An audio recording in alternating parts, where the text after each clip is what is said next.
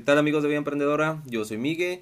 En este video vamos a hablar sobre las pros y contras de Etoro. Nuevamente ya habíamos hablado de esto, pero aquí ya actualizado en el 2019, ya que Etoro ha hecho algunas actualizaciones de las que les hablé anteriormente.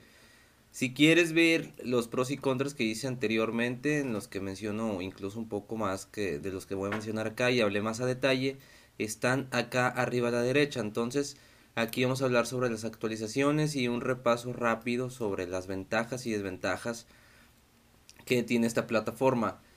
Comenzamos con las ventajas. La ventaja es que es muy fácil usar. Ustedes han visto a lo largo de mis videos, les he enseñado cómo usar bien las herramientas, que todo está muy claro para abrir una operación con un importe fijo y el apalancamiento. Todo esto lo hemos visto y pues es muy fácil usar. Aparte de que tiene disponible para también el móvil, para iPhone y Android. Entonces esto nos ayuda a que sea más cómodo para nosotros al momento de invertir, en especial si vamos comenzando. Aparte de que la cuenta virtual pues es de mucha ayuda y es con la que muchos de ustedes han estado practicando para ir aprendiendo sobre el trading.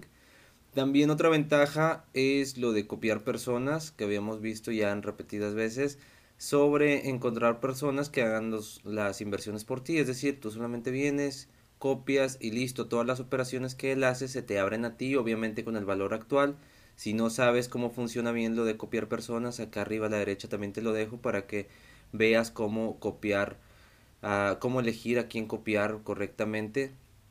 Y pues obviamente también otra ventaja es la sección de noticias en la que podemos ver todo lo que opinan sobre cómo está el mercado actualmente, o puedes ir a ver lo que piensas determinado inversionista al que estás siguiendo, como por ejemplo acá abajo que yo tengo siguiendo a dos. Por ejemplo aquí ya vemos y por ejemplo vemos que tiene pérdida y aquí pues vemos qué es lo que opinan al respecto, o también por ejemplo abrir cualquier acción y pues ya en su sección de noticias ver las opiniones que tienen sobre esta acción, moneda o en lo que sea que esté siguiendo. También lo que me gusta de aquí es que pues las comisiones están claras, no necesitas tener que ir a leer y hacer cálculos matemáticos ni nada de eso para saber cuánto vas a pagar, ya que todos te los ponen generalmente en términos y condiciones. Entonces acá la ventaja es que los puedes ver acá. Por ejemplo, si tú abres una operación de Starbucks, que aquí tenemos, tú puedes ver abajo la comisión que te van a cobrar. Por ejemplo, aquí sería con lo que vas a invertir. Por ejemplo, vamos a ver $500 y un apalancamiento por uno. Por uno ya sabemos que no te cobra nada de comisión más que el spread. Cuando tú abres la operación, pues se cobra una pequeña comisión por abrir la operación, que es la diferencia del valor entre compra y venta. Estos pips son los que se cobra de comisión. Y pues ya al usar apalancamientos cuando te cobran comisión por tener abierta la operación diariamente o por el fin de semana. Entonces ya aquí te dice cuánto te está cobrando exactamente. Entonces ya sabes que en 4 días más o menos vas a gastarte casi $1. 0.96 centavos sería por 4 días que la mantengas abierta con esta cantidad. Por ejemplo, yo en mi caso que abro operaciones con 50, pues la comisión sería de 0.02, entonces ya es más baja. Eso es otra ventaja. Otra ventaja pues es justamente el apalancamiento, que tiene opciones de apalancamiento hasta por 10. Incluso hay brokers que te dan apalancamiento hasta por 100. Depende también la acción. Toro también tiene algunas con apalancamiento mucho más alto, pero por ejemplo acá que tiene hasta por 400. Pero en Forex, en acciones generalmente nada más llega hasta 10. En donde sí vas a ver apalancamientos también más altos es por ejemplo en los índices, que llega hasta por 100. Entonces el apalancamiento pues ya hemos hablado que hay que tener mucho cuidado con este, y pues siempre también es muy buena opción. Entonces también hay unos brokers que no puedes poner apalancamiento por uno o están limitados en este aspecto. Yo me he topado brokers que tienen apalancamiento a partir de por 5, es decir, no te dejan invertir por uno, lo cual pues considero que está mal. También ahora vamos con las desventajas. Las desventajas pues una muy grande, que es el depósito mínimo de $500.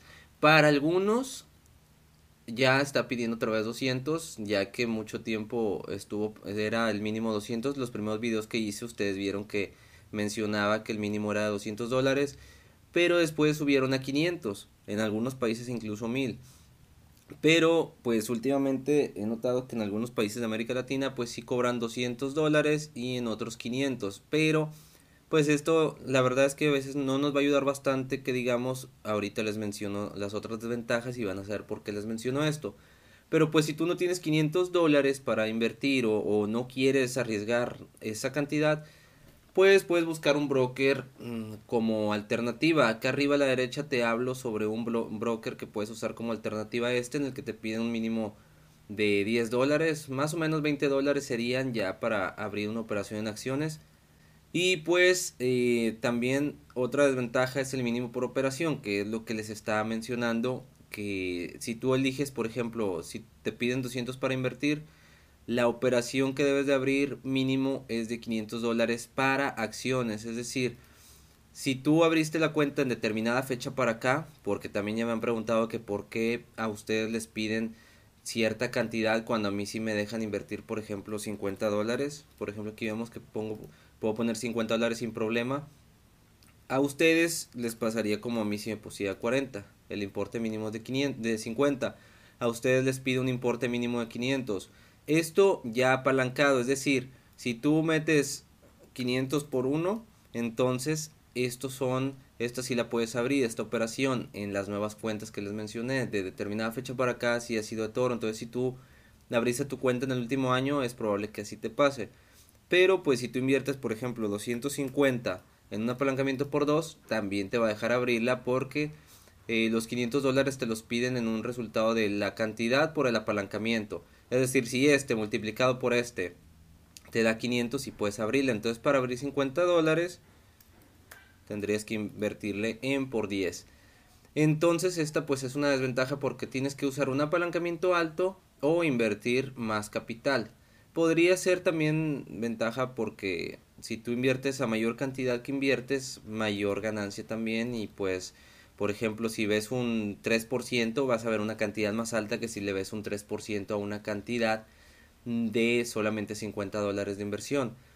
Otra es que pues para copiar te pide $200. No es tanto desventaja, porque pues 200, anteriormente eran 100, pero pues ahora que son 200, prácticamente ya no puedes diversificar en copiar, por ejemplo, a dos personas. Si tú nada más invertiste 200 y te pidió mínimo de 200, pero pues ya $200 es una cantidad pues ya un poquito más alta. Pero pues ahí la ventaja sería que las personas van a hacer las operaciones por ti, como por ejemplo estas que les mencioné.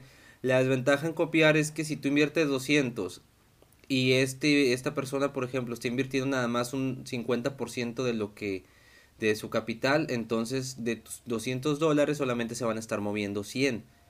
Recuerda que esto es proporcional, es decir, el porcentaje que tiene el invertido es el porcentaje de tu capital que se va a poner a trabajar también.